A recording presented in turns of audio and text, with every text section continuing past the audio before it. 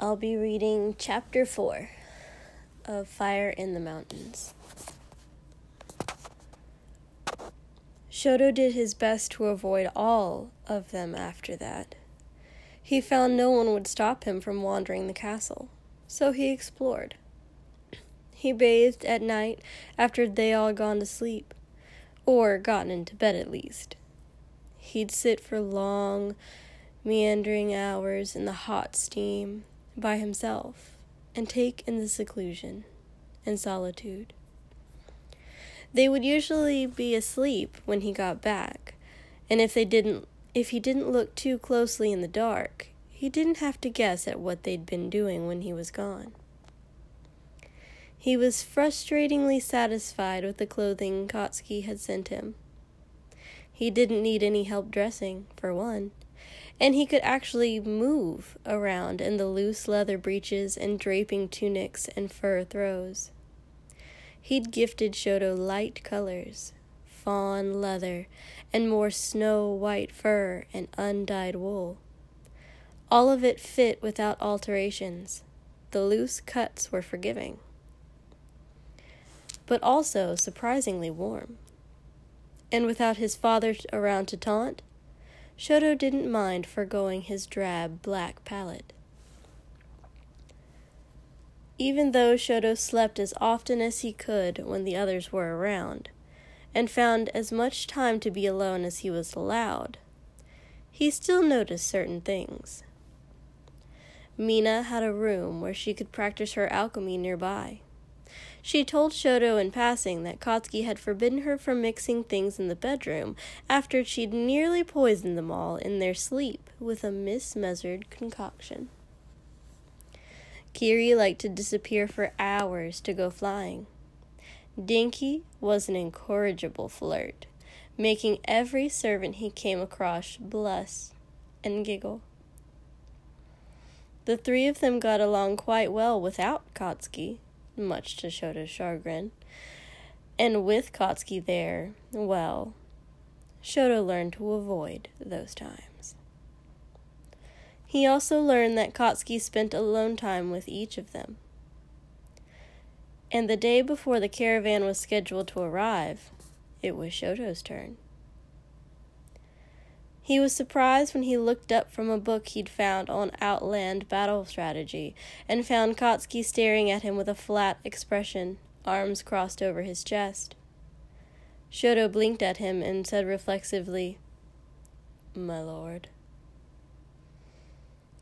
He hadn't been alone with Katsuki or spoken to him in any more than passing since the incident in the bathhouse.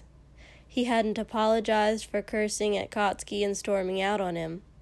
He probably should, based purely on the fact that it wasn't a good idea to scream at a king, but he was used to fighting with Enji, saying rude, rebellious things, having horrible things said back, and then, the next morning, proceeding as if nothing out of the ordinary had occurred. Katsuki didn't correct him, but he did stand up a little straighter, and Shoto actually saw him stop himself from rolling his eyes. "Will you join me for dinner?"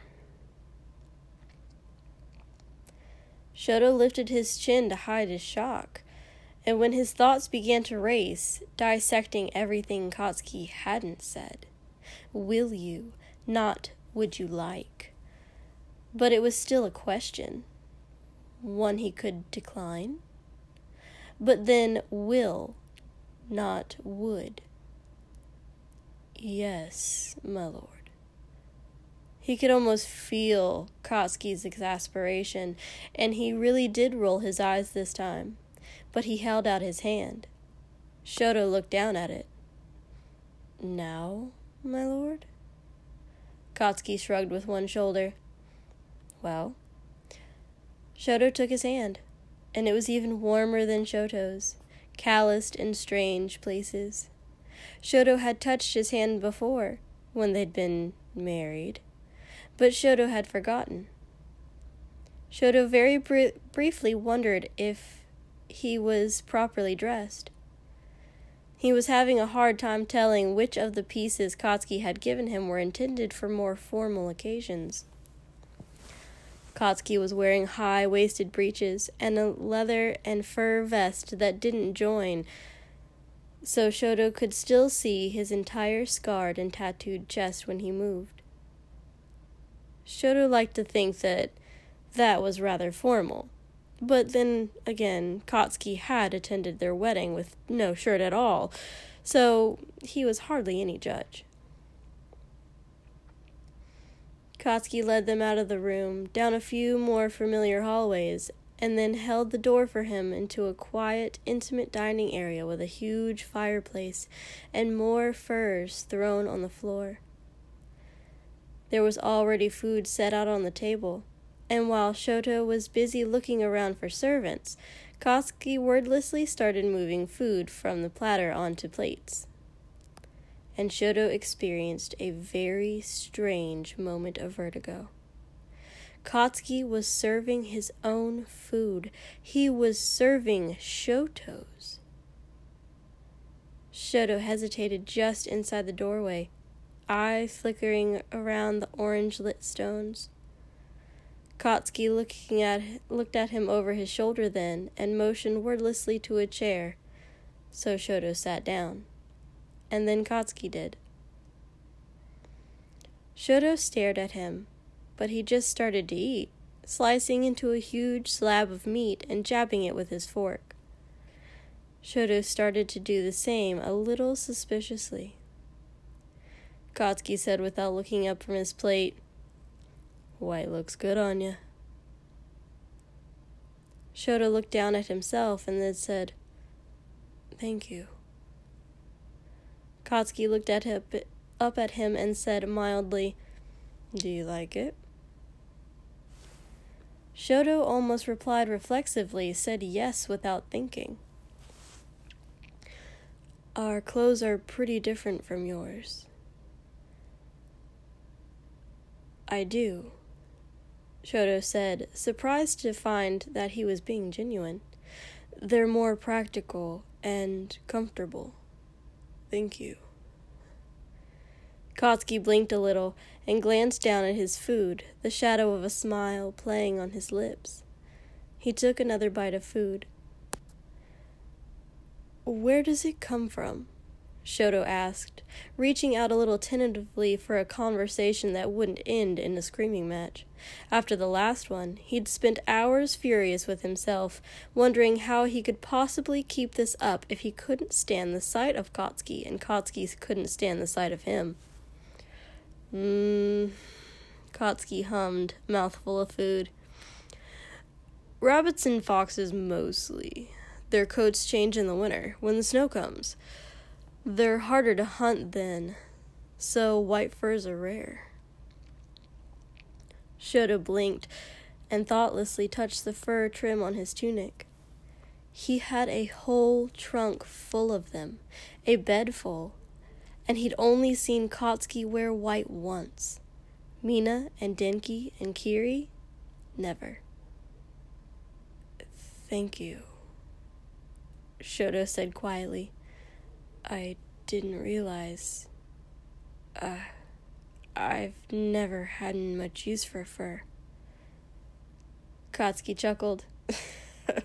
"We'd die without 'em," he said. "Winters are harsh." Shoto nodded. It was barely autumn, and he was already walking around wearing warmer clothing than he'd ever had to wear during all the fiercest winters back home. "The caravan'll be here tomorrow," Katsuki said when the silence had gone on too long. "We'll have a celebration for you." "Thank you, my lord." "It'll be fun," Katsuki said. "Food and drink and music and fighting." "Fighting?" Shoto said, lifting his head. Katsuki chewed and nodded. "Lots of it. There'll be a sorta tournament first. Winner gets to challenge whoever they want." Katsuki fixed Shoto with a wide, manic grin and flexed his fingers. "Been a while since I got to go all out." You'll fight? Shoto said in surprise. Katsuki rolled his eyes and shrugged. They always challenge me. Shoto peered into his plate. They had tournaments back home. That wasn't terribly strange, he supposed. Of course, Inji would never participated for fun. No such thing as a good celebration without a good fight, Katsuki said cheerfully. It made Shoto's fingers itch. Inji had trained him in private, carefully selected magic tutors and hand-to-hand experts. It was all he'd ever known. Cold, sterile scenarios, always holding back to keep from really hurting anyone. People letting him win. You won't have to, though, Katsuki said, looking up from his food. Shoto looked at him in silence, and Katsuki chuckled. My soldiers saw you flare up when your daddy handed you over to us, so they won't fuck with you, he said, very reassuring. He shrugged. Shoto prickled. Instead of saying what he wanted to, he said, Soldiers? Katsuki shook his head. The caravan was mostly soldiers, he explained with a shrug. Was worried King Shit-for-Brains was planning on some kind of sneak attack. That's why my family stayed behind. Shoto blinked into his food and was a little perturbed to realize he didn't exactly blame Katsuki for his suspicions. Katsuki drained his drink. Shoto had been working more slowly on his. It was alcoholic, and Shoto didn't quite understand Outland alcohol. It tasted spicy instead of strong, and it was easy to drink more than was wise. Katsuki peered into his empty cup and then pounded it 3 times on the table. The other door to the room, the one they hadn't come in, opened instantly, and Katsuki lifted his cup with a single glance towards the door. The door closed, and the servant returned a moment later with more drink. Katsuki held up his glass and looked her in the eye as she poured, and she smiled at him. It made Shoto's skin crawl. Shoto had never known a good man who looked at serving girls like that. She filled Shoto's cup too, but he barely noticed, and then she cleared away their plates and brought them spiced apples for dessert. Thank you, Katsuki said when she set a plate down in front of him. Shoto's skin prickled some more, and he stared at Katsuki as she gave Shoto his plate. Katsuki stared back. A moment lengthened, and Katsuki's face got darker by degrees. It wasn't until he glanced to the side that Shoto realized the servant was still standing beside him, watching him expectantly. That'll be all, Shoto said a little shortly. He remained unamused by Katsuki's servant's antics. Oh, the servant said quietly. Katsuki said sharply, Wait! When she turned to go, and then he glared at Shoto, and Shoto almost looked around in alarm, wondering what he'd done. They'd been enjoying a passably civil meal after all. That is not how you speak to her, Katsuki said sharply. Shoto blinked. Excuse me? She brought you food. Shoto looked down at his plate, and then he looked around quizzically at the servant, who was blushing a little, but giving Shoto a fierce, insolent look. Yes, it's perfectly adequate, Shoto said, voice rising a little at the end. Thank her, Katsuki said sharply. Shoto's brows rose. Thank? You want me to... What? Shoto's head actually spun a little. Katsuki had thanked her. And now that Shoto had thought of it, everyone had thanked the servants. His mouth fell open a little. He'd thanked a servant once, as a boy, and Inji had screamed at him for an hour about his place in the world, and what it meant to be royalty, about how he was better than anyone else, and he should act like it. Inji never spoke to a servant except to summon one, or reprimand one, and, well, Shoto hadn't agreed with him for 1 second, but perhaps he'd learned only to thank his own servants in private when no one else was around. "Thank you," he said to the servant girl, a little hushed. "Very much." She gave him a stern sort of look and then left, and Shoto thought of the servants who had brought him Katsuki's trunk, thought of them waiting to be acknowledged for their service. Katsuki furiously speared an apple with his fork. And Shoto tried something with Katsuki that he'd never would have attempted at home. A truth. A vulnerability. One that couldn't possibly be twisted to his advantage. One that was simply an explanation.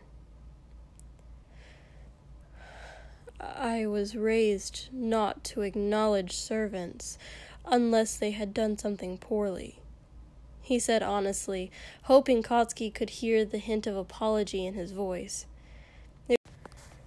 Katsuki blew out a livid huff of air and said, "Of course you were.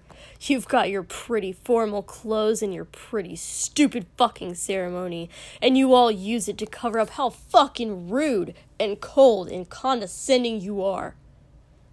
Shoto opened his mouth to protest, to admit that maybe Katsuki had the right of it. Maybe Shoto had been wrong after all. But now Katsuki was in a rage, the likes of which Shoto hadn't really ever seen before. "Why the fuck am I even trying to?" He speared another apple, and then looked up when he said, "When I know you're just waiting for a chance to spit in my face." "That's not. You spoiled, petty, contrary. I wasn't trying to. No wonder Inji couldn't wait to get you off his hands. Fuck. No wonder if your daddy is half as bad as you are. No wonder Big Brother turned traitor." Shoto's vision narrowed to a single point, the red of Katsuki's irises. And he did something he had not done in years, since the last time Inji had said something so disgusting.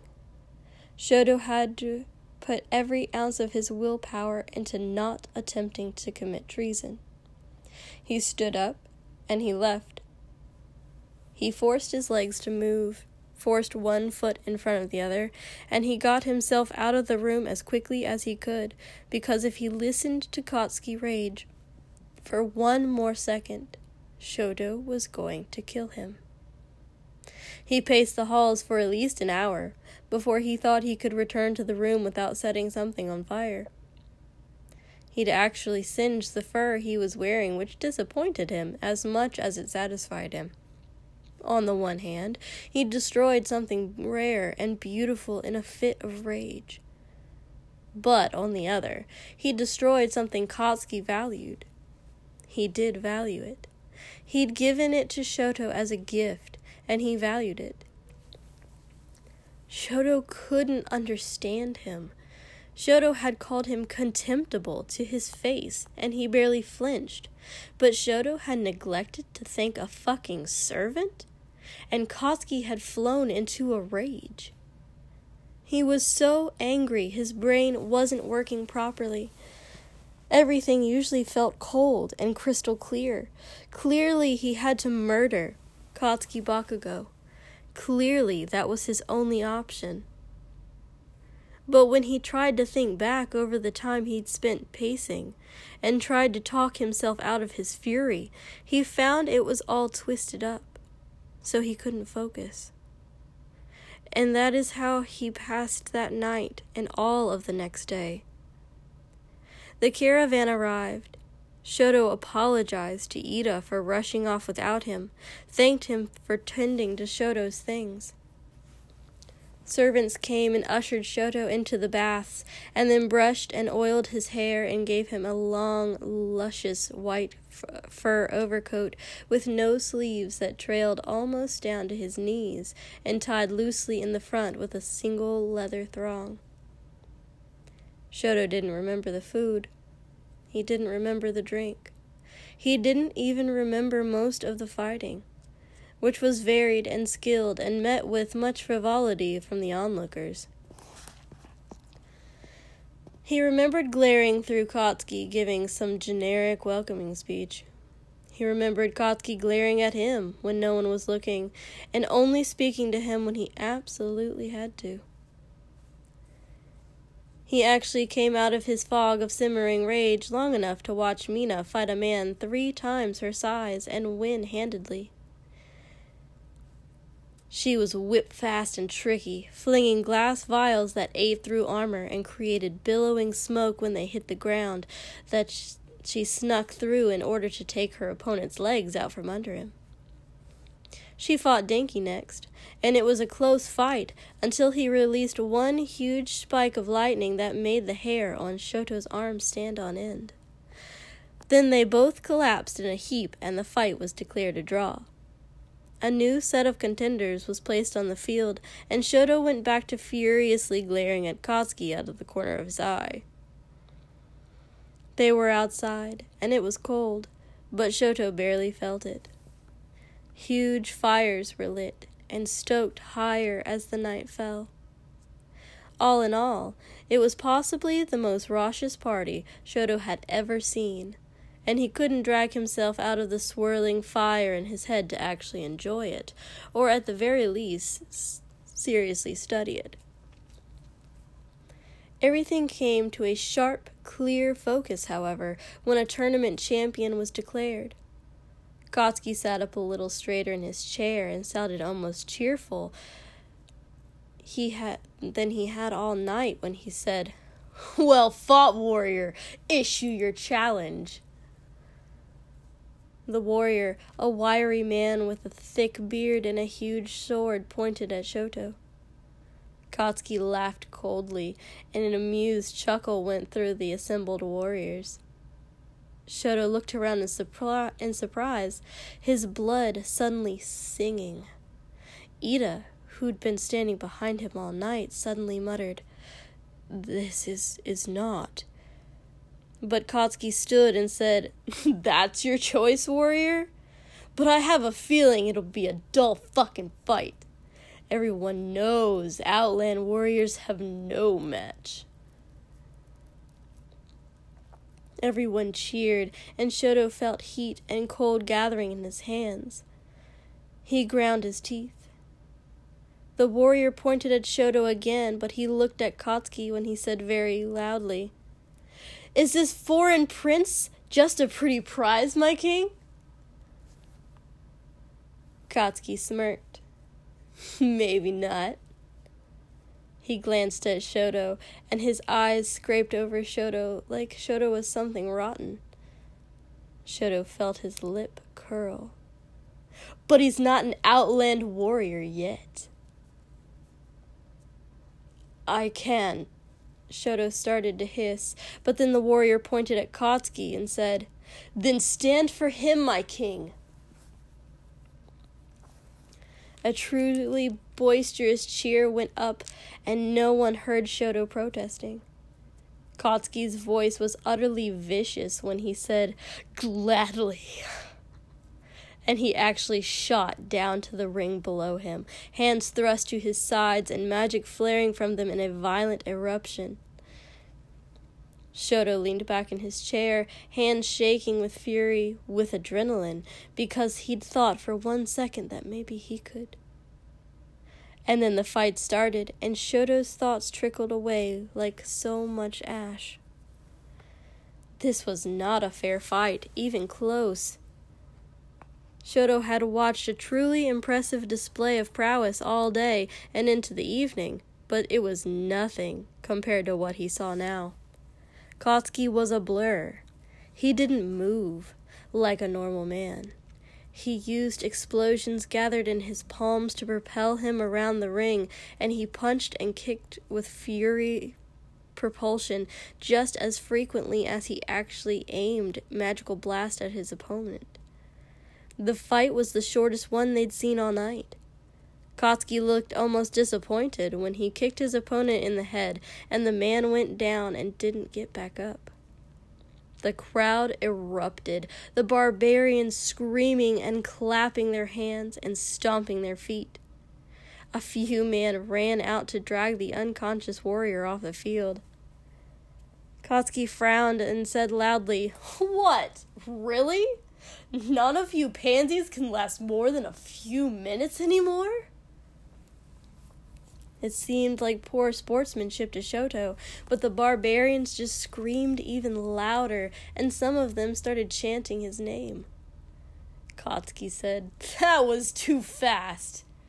Anyone want to take his place?" The barbarians started laughing joyously. They were chanting his fucking name.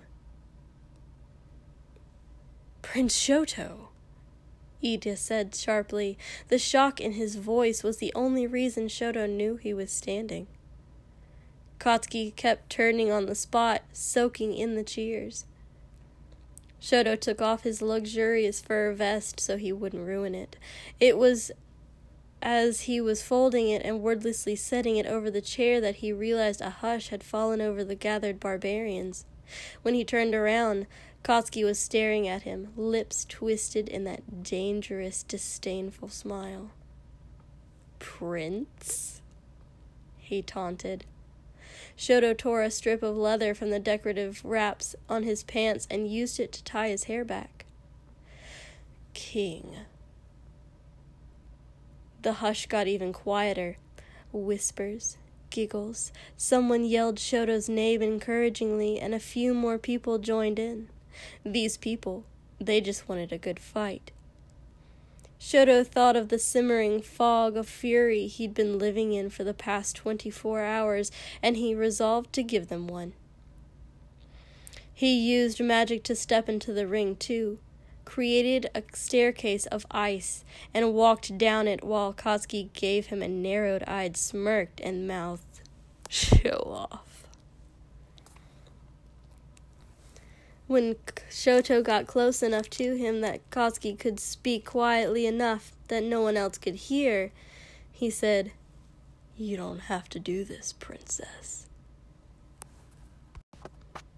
"No, I really think I do," Shoto replied.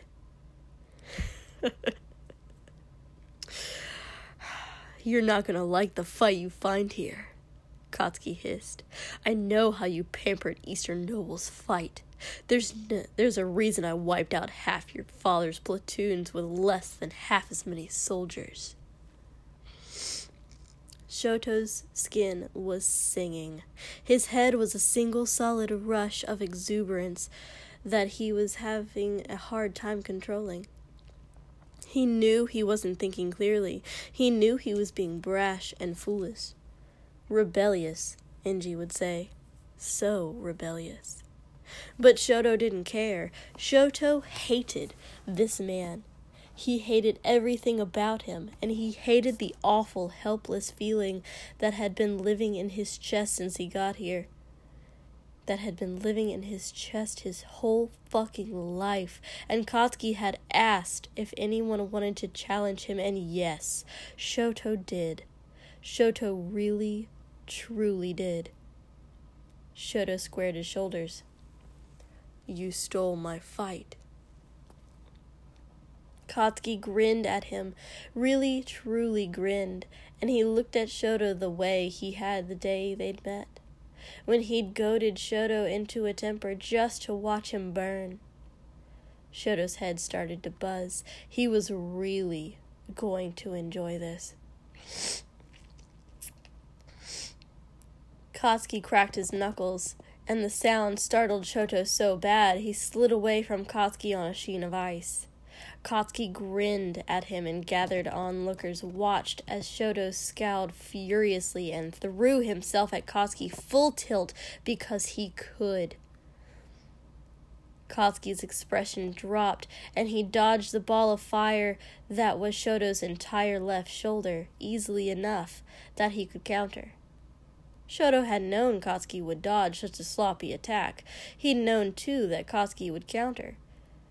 And when he twisted, fast. Fuck, he was so fast. Flinging his arm out like a war hammer and propelling his fist with a short, hot blast of fire, Shoto blocked with his right arm.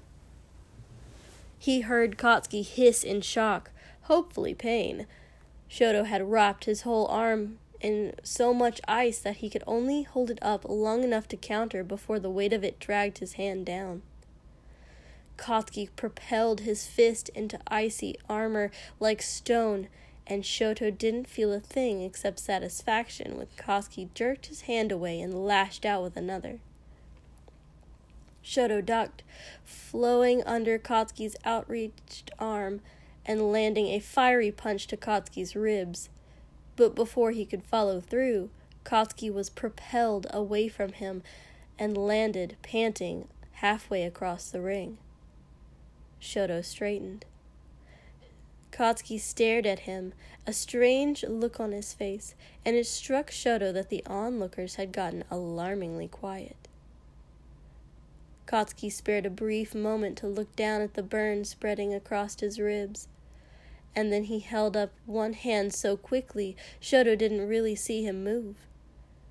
Shoto threw himself sideways and just barely avoided the blast of fire so hot it seared the white hair from Shoto's arm.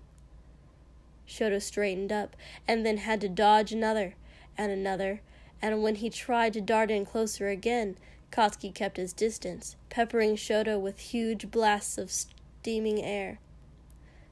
The coward wanted to keep his distance. Shoto could play that game very well. The next time Kotsky tried to blast him, Shoto swallowed his paltry explosion up with a wall of flame so huge it made the crowd gasp and lurch backwards from the heat in the ring. And Shoto stoked it, fanned it, made it massive, because Kotsky really had no fucking idea who he was dealing with, and Shoto was going to show him. It burned Shoto. Like standing in the sun too long. It made him sweat, made the skin on his arms go red and the air around him warp. But he still made it higher.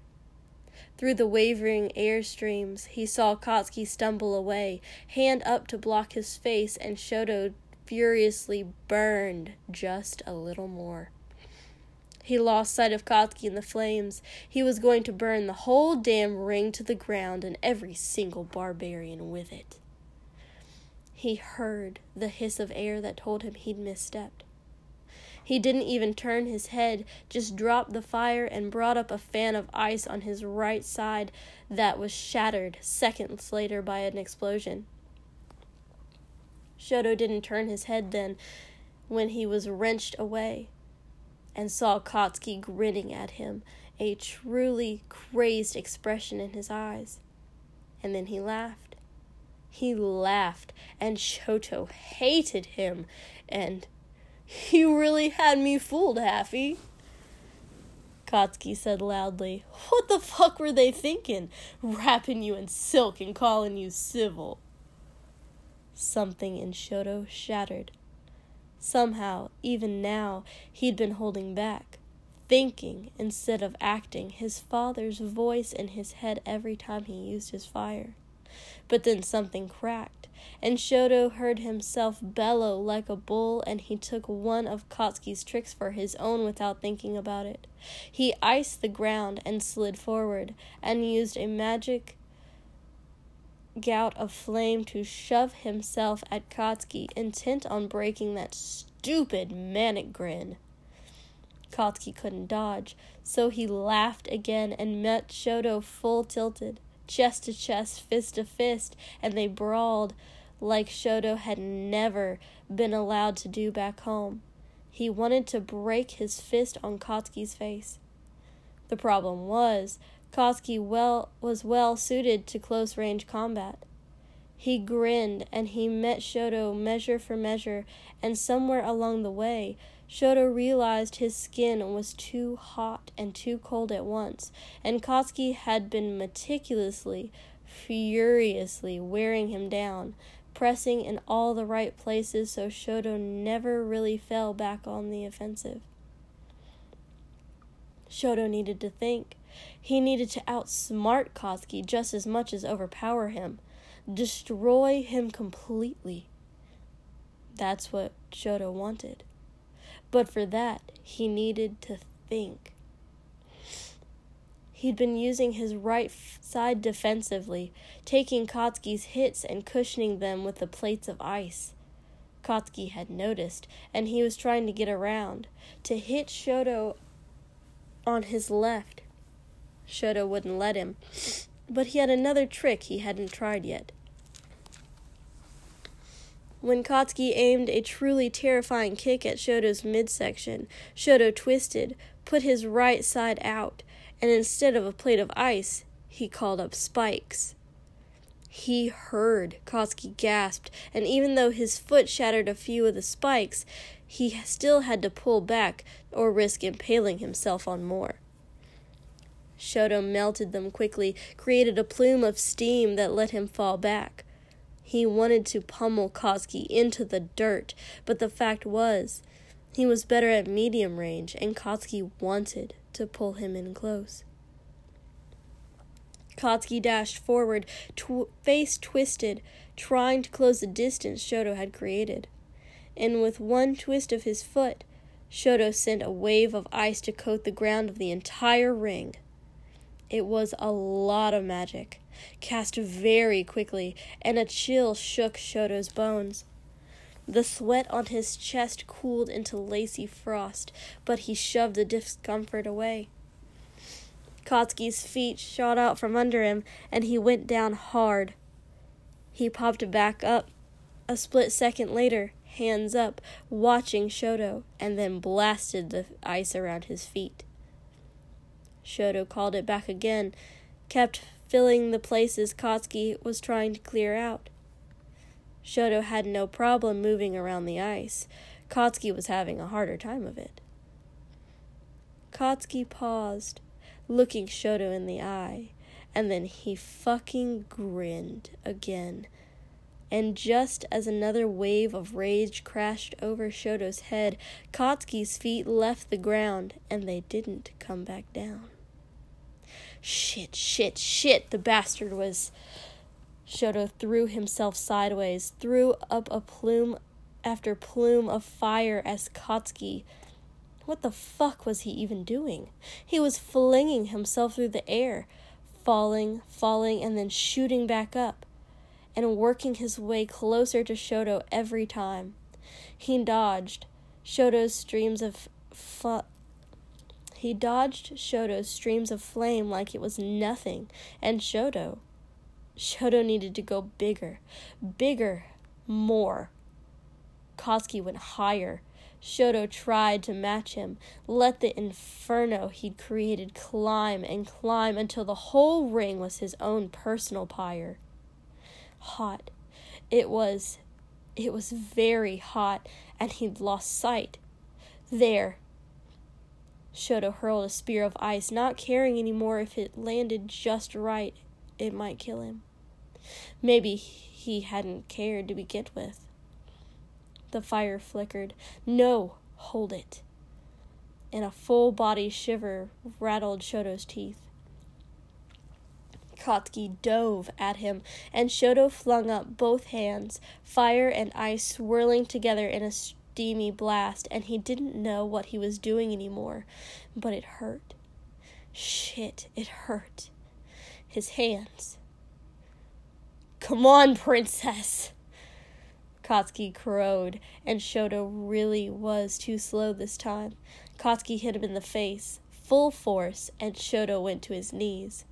No, absolutely not. He'd burn him. That was it. The fire flared higher. No, it flickered and fell. No, higher. Shoto pushed, and Katsuki shielded his face, but then it No. Why wasn't it? Shoto's hands shook, and his teeth shook, and his head throbbed, and enough. Fuck you. Shoto, stop. Shoto couldn't see anymore. All he saw was warped air, and all the little fires all around him he was still clinging to. Shoto, shut up. He was too hot, too cold, or his sweat kept freezing in his hands, his left hand. He watched the skin on his palms blister and crack and curl, and then Katsuki bellowed, "Enough!" And Shoto realized he was laying on his back. He had been for a while now, hands outstretched, trying to. Katsuki bent over him, one foot on his chest, face dripping sooty sweat on Shoto's skin. He was bruised and battered and burned and bleeding, chest heaving for air, and he wasn't smiling anymore. But there was that expression on his face, that look at it in his eyes, like maybe Shoto was worth looking at.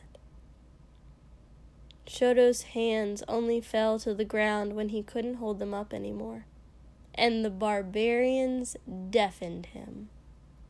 Katsuki collapsed in the sudden relaxed heap, sitting on the ground beside Shoto with his hands and knees and on his knees and his chest still heaving for air.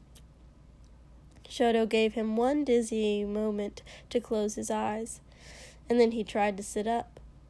His arms and legs felt like weights, and he rolled onto his hands and knees, hips in the air and forehead on the ground, and that was as far as he could get. "Hey, don't," Katsuki said, voice bright and cheerful, and he reached out to touch Shoto's shoulder. Shoto swatted him away. "Do not touch me, savage." "Aw, come off your bullshit, Happy. That was fucking amazing." Shoto turned his head. His chest hurt. "Fuck did you learn to fight like that? Why the shit did your family have you locked away in some shit palace instead of out on the field? Shitty fucking waste." The ground in front of Shoto's face was wavering. He was bleeding from somewhere, and it dripped into the dirt. Katsuki threw himself back into the dirt and dragged a hand over his sweaty forehead. "Shit. You. Fuck." And he laughed again, bright and real, and Shoto had the strangest thought that he never really heard genuine laughter. "Oh, fuck. We gotta get up. Can you stand?" "Shit." He groaned and sat himself back up. "Hey, are you okay?" Shoto blinked and shook his head and tried to sit back on his heels, but he really couldn't. "Listen to him," Katsuki said quietly. Now that Shoto had some air, the rushing in his head was fading a little. The barbarians were screaming so loudly, Shoto wondered if they were hurting themselves. Someone, several someones, a whole crowd of someones were chanting his name. Shoto, Shoto, Shoto. Katsuki hauled himself to his feet, and then bent down to touch Shoto again. Shoto tried to shove him away, but he still yanked Shoto up and put him on his feet, and Shoto tried very hard to stand. But he ended up just tottering for a few seconds, and then falling full-bodied into Katsuki, which, fucking hell. Katsuki couldn't hold him, and he sat back down in the dirt, hand on Shoto's shoulders. And Shoto tried to heave himself away, but couldn't. His body didn't want to work. Katsuki said, "Hey, why are you so cold?" Shoto was. He was shaking. Katsuki's skin was hot and damp from sweat, and the longer Shoto lay there, the more he hated himself. And also the more he realized he'd pushed himself too far. A very strong hands gripped under his arms and pulled him up, and Shoto heard Ida say, "That was incredible, Your Highness." Kirishima was there too, helping Katsuki to his feet, and Katsuki wasn't leaning on Kiri nearly as much as Shoto was leaning on Ida. Really, Ida was just helping hold him up, but Katsuki was still leaning, just a little. Actually, he was limping. I will read the rest after I get off of work. So that is part 1 of chapter 4. We still have a good bit to go for part 2. This is a longer chapter. So yeah, I hope you really enjoy reading or listening to me read this. And I will record the rest after work.